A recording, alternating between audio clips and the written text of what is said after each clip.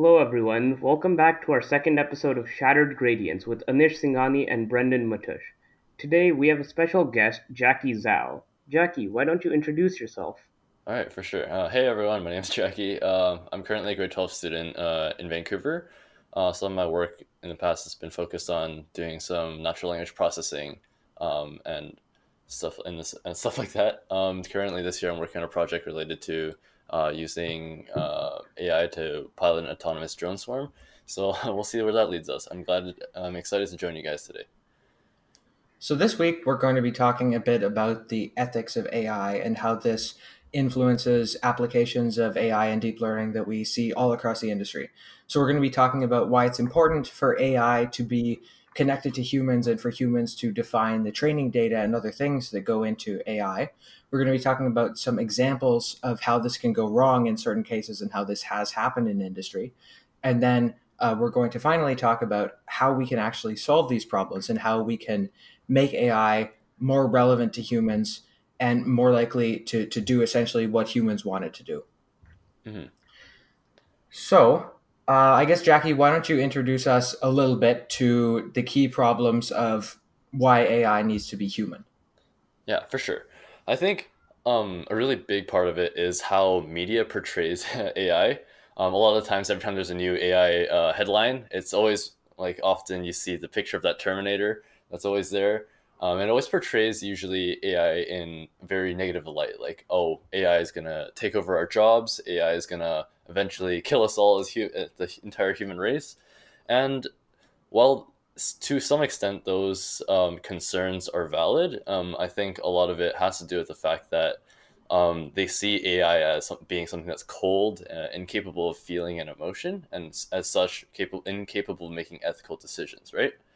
And I think this is the inherent problem that we have to either tackle this in media representation or make it more clear that how we design these systems is reflective of what we as researchers feed forward into these networks, right? Yeah, I think that's absolutely true, especially since I think there's kind of a misunderstanding of how AI actually works, and people think that it is a much more rational, conscious kind of thing when really it's closer to a function approximator that we give some training data.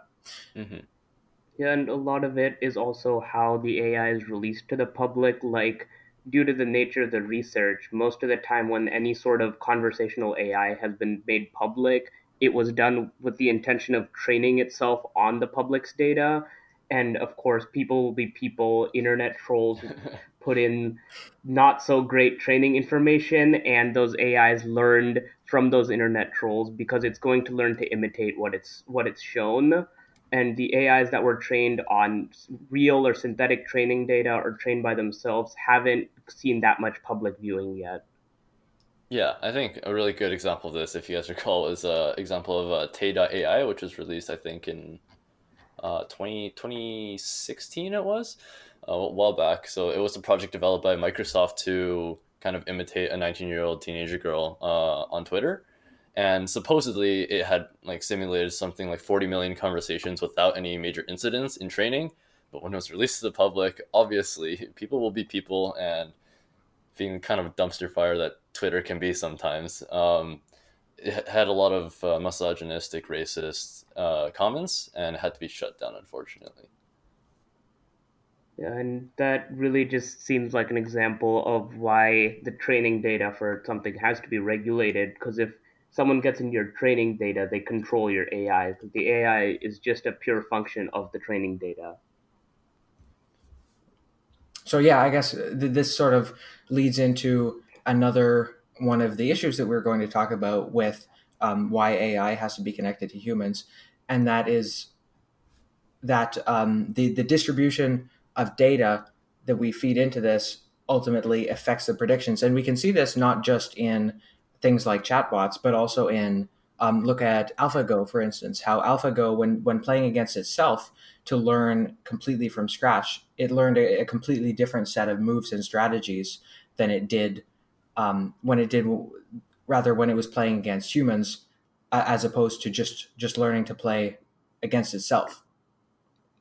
But that does bring up a very interesting point. If something is learns to play against itself, it gets no connection to the human world, which means that it can learn to be better than humans. But if your intention is for it to work with humans, that may not always be the best idea. Like there was one, a two AIs were designed to communicate with each other in the most efficient method, Mm, and as expected, they developed their own method of communication, which led to people believing that they were trying to prevent the humans from seeing their communication, when in reality, it was just not trained to do anything other than find the most efficient method. right. Yeah, I think a really big part of that is like defining the problem scope, right? Because AI is pretty much just a very complex mathematical model. It's always going to try to find the minimum to minimize that cost function, right? There's many cases where you have to design your environment very well for your AI to really learn. I don't quite remember the title of the paper, but there was one that was teaching. I think it was teaching a bipedal robot to be able to stand and walk a certain distance. No, it was a different one. Sorry, it was like trying to land a rocket, I think.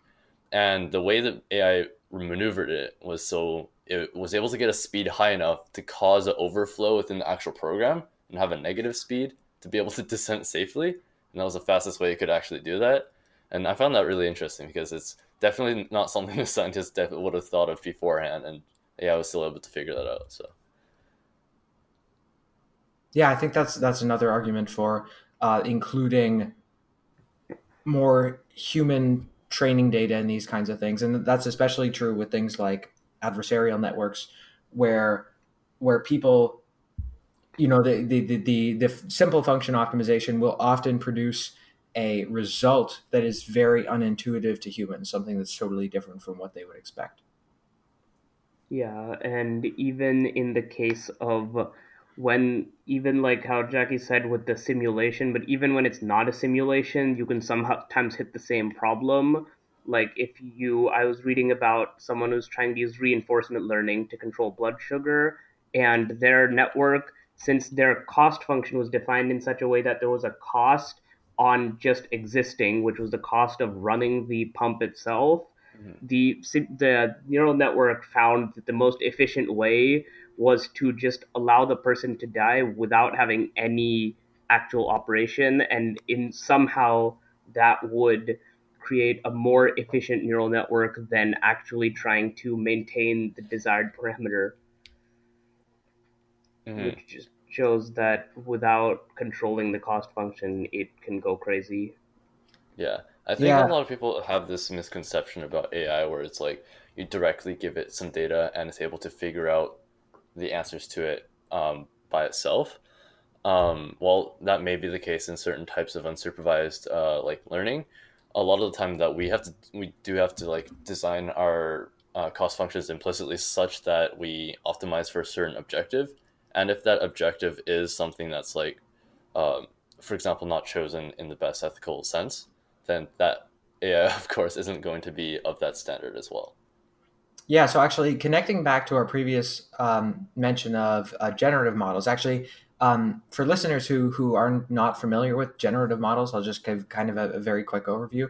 They're essentially a neural network that, rather than generating just a classification or a regression output, you will have a network actually generate an entire image or an entire sample of data, and often this sample of data will then go into another network that will do something with it, and this can be an adversarial method, as it would be for detecting document forgeries and those sorts of challenges, and Hmm. they can be used in many other cases too. And one of the examples is, you can think of it as a generative model when people try to, for instance, given an image classifier, try to change the classification using a simple function optimizer like gradient descent, while changing the inputs the least possible, and this can lead to some very unintuitive results. I think Yeah, I think one of you had an example for that. yeah, there was a interesting example of this where they effectively adversarially created, not just altering an image, but they were able to create a physical object that looked to humans like one thing but was classified as a different at ICML last year, a group of researchers showed one that could fool a neural network.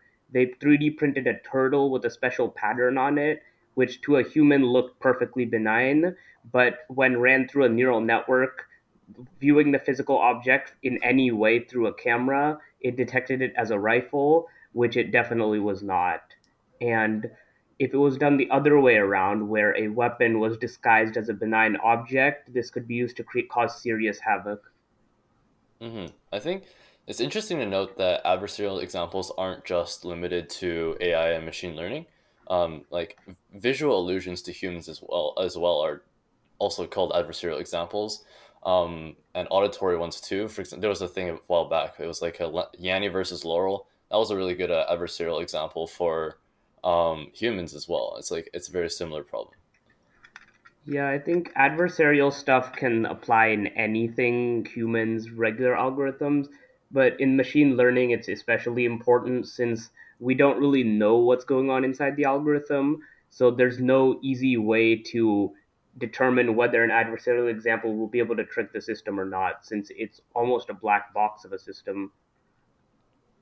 Yeah, that's true. And although there are some cases in which one common way to slightly open up the black box would be to essentially use backpropagation, in that we calculate how much the output of each neuron influences the final output and in which direction, and to propagate this very back to the input layer, and then to tell us how much each of the input pixels influences the output. And you kind of can think of that as on which sections of the image the network is focusing. But I think we had, of course, this is rather limited in its ability to give us meaningful insight into how the network's working.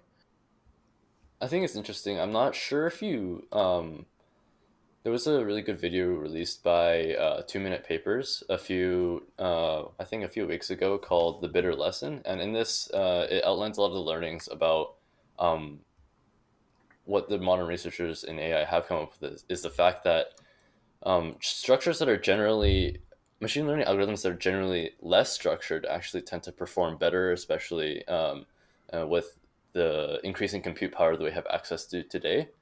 It's like, for example, the original chess brute force algorithms were very based on human intuition, like what we thought was the current best method to move forward. Actually, it wasn't the best method for the AI to learn its best way to conquer the solution. And a lot of this really resurfaces today as we begin to move on to more complex tasks like emulating human speech or recognizing speech or even any of those likes. Uh, OpenAI is finding a lot of success with just having really larger scale networks that don't really follow any kind of I guess human intuition, but let it learn from scratch. What we're talking about here is essentially letting compute power replace human collection of data, or whatever you may have. And that's fine in games like Go or chess, where you have a simple goal, which is to win, and the game has a set of strict defined rules. But that is totally inapplicable in something like generation of human speech, because, if you have a human speech transcription network, of course, if you optimize on it, what it's going to create generatively is going to be totally different from anything that's actual human speech. So at a certain point, in those kinds of subjects, you have to tie it back to the humans. Right. Yeah, that seems like it possibly something like a reinforcement learning might help there, where instead of having a certain goal, you almost try to, instead of reinforcing to aim for a certain parameter, you reinforce for optimal interaction with humans. Somehow find a way to quantify that would probably could be a way of doing that. Yeah, I think that's true. I had actually, I'm not sure. I will have to look into that in terms of you using reinforcement learning to actually interact with humans more effectively. That's an interesting idea. Yeah, I think this aspect of bringing reinforcement learning not just from simulation aspect but into the real world is something that's pretty interesting. There was an example by also OpenAI a while back about using reinforcement learning to interact with a physical object using a biomechanical hand. Um, and that was done without any like labeled data of any sort. That was completely based on optimizing towards an objective. And I think just things like that, especially when we get to tasks which we don't have a lot of training data for, is going to really be the way to go. In this case, I think it would come down to how we define the objective. Like, if it has anything to do with humans, your objective is likely not going to be easy to define. Like with the object, you have certain parameters you can say, like distance moved or strength of grip on the object. But with a human interaction, we'd need to find a better metric of doing so, possibly user engagement or those kinds of metrics that a lot of businesses use for things like testing their product. Maybe have those kinds of metrics for an AI. Yeah, that's absolutely true. Okay, so now we're going to talk a little bit about a project that Jackie has worked on in the past that is very much related to the challenges and goals of ethical applications of AI, which is related to speech transcription for people who are hearing impaired. So Jackie, why don't you give us a quick introduction to that project? Yeah, for sure. I guess the inspiration for this project really started, I think it was like 2 summers ago, on the bus ride. I met a deaf person on the bus. Her name was Beth, and it was interesting because I was asking if she was the seat next to her was available, but she didn't respond the first time. And she gestured to her ear, and eventually we found out a way to communicate over text, with me typing on her phone. And I was really interested in the way that she was able to communicate with the world around her and interact with, I guess, the hearing world. And it really got me thinking about what we could do to, I guess, involve, because at the time I was first starting to get into AI, how I could involve using AI to, I guess, create a solution to, um, and I guess, improve the way that people like Beth perceive the world around her. And for me, this I wanted to, I guess, research the problem a bit more. So I spent some of that time in Vancouver asking a few of the local hearing centers about this and the people who go there, what they think about a solution like this. And interestingly, a lot of them told me that they actually didn't really want a solution like this, because within the deaf culture, the hearing impaired culture, there is a very prominent sense of like, yes, I'm proud of being deaf. I'm proud of being hearing impaired. It's part of who I am, and it's, I guess, kind of rude to intrude and assume that that's a problem that they want to be solved, right? And it was really challenging for me because I know there was people who did want that problem to be solved and those who didn't. So I had to be very careful into making sure that this is a problem that um, only applied to a certain amount of people and who I wanted to solve for that select subsection, and making sure that this solution really applied to them. And do you want me to talk a little bit more about, I guess, like the technical aspect, or? Yeah, absolutely. I guess why don't you connect it back a little bit to what we were talking about before? You know, how did you a collect training data for it, b figure out that it was actually doing what you wanted it to do rather than picking up some certain bias from the training data? You know. Hmm. Well, the training data set that I used for this was a combination of the Timmit data set, which is quite old. It was something, it was like early 1970s, I think it was, recorded by Texas Instruments at MIT. It was for reading from books. It was a combination of that data set and some other one about reading newspapers. So at the time, I was first starting to get into machine learning. So I was trying to find the most accessible data sets to me as possible. I didn't really have in mind this consideration of, oh, is this able to really best represent the kind of people who are trying to communicate with people who are hearing impaired? For me, it was more of a sense like, could I get this project working and off the ground? And I think that's also a mistake I kind of made on my end, because for me, getting that training data was pretty much just like going on the internet and downloading a data set and then using that in a model that was essentially a modification of something called the recurrent neural network with connectionist temporal classification, which is a pretty popular model for used for speech recognition. And I modified the layers a bit for that, and it worked really well for my application. So yeah, that's essentially how I came up with my model. It's interesting. So I absolutely, yeah, I do think that for a lot of projects, people will tend to collect data sets on the internet, and I guess that that can be, that can be a blessing and a curse.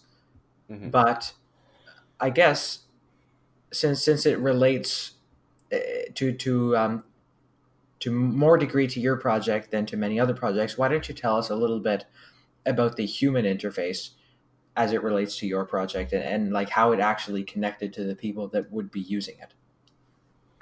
Yeah, for sure. So the main, I guess, aspect of the device was the fact that it was able to transcribe speech to Braille.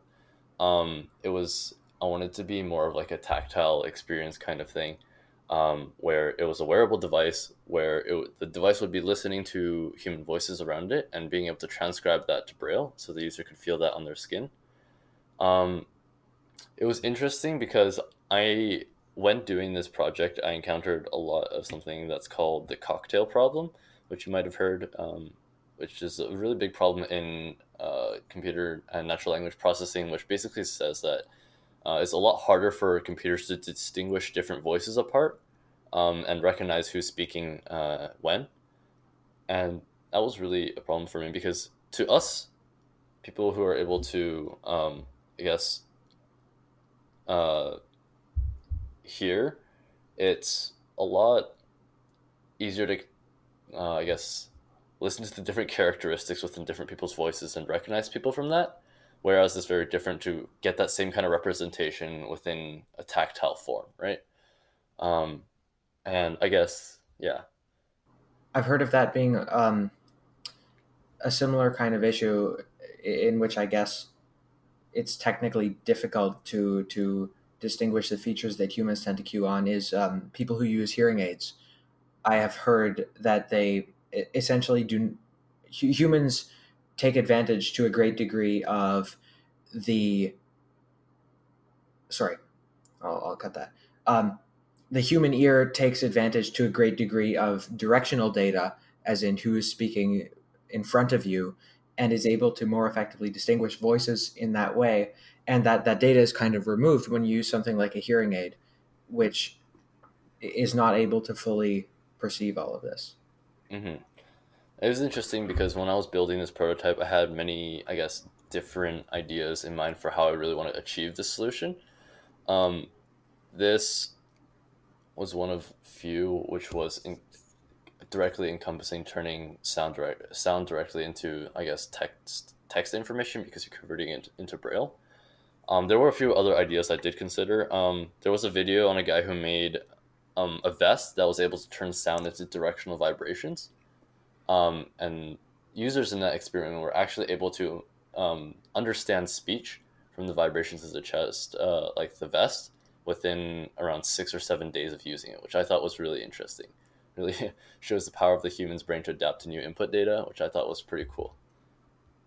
Yeah, that sounds pretty cool. Like, I saw a picture of your Braille thing, and it seems like a very practical solution that it feels like anyone could pick that up and use it. Even if you lose the directional information, it's still hugely better than having no information at all. And I think that it'll be a while until we get to having perfect equity between those who are impaired and those who are not in that regard. But the closer we get, the better. And I think just having that information is already an incredible feat. I think one thing that's really, I guess, misperceived about this problem is like the hearing impaired don't actually have no information at all. They're actually most of the time pretty well able to read someone else's lips when they're talking, usually. And I think that's the most common method of communication between the hearing impaired and the normal hearing, people with normal hearing. And it's interesting because once these hearing impaired people tell the hearing people that they are hearing impaired, oftentimes they exaggerate their speech patterns, making it slower or exaggerating their mouth movements, which actually makes it harder to read. So, keeping in mind this fact, I wanted to create more of a solution that's kind of more discreet in the sense that it would be wearable, and while allowing them to better understand those same sounds, right? So that's what I most mainly focused on within this project. So I think that brings us to the end of our podcast. Thanks, Jackie, for joining us. And again, thank you for designing our incredible Shattered Gradients logo for the podcast. No problem. And we'll see you all next week. All right, thanks again.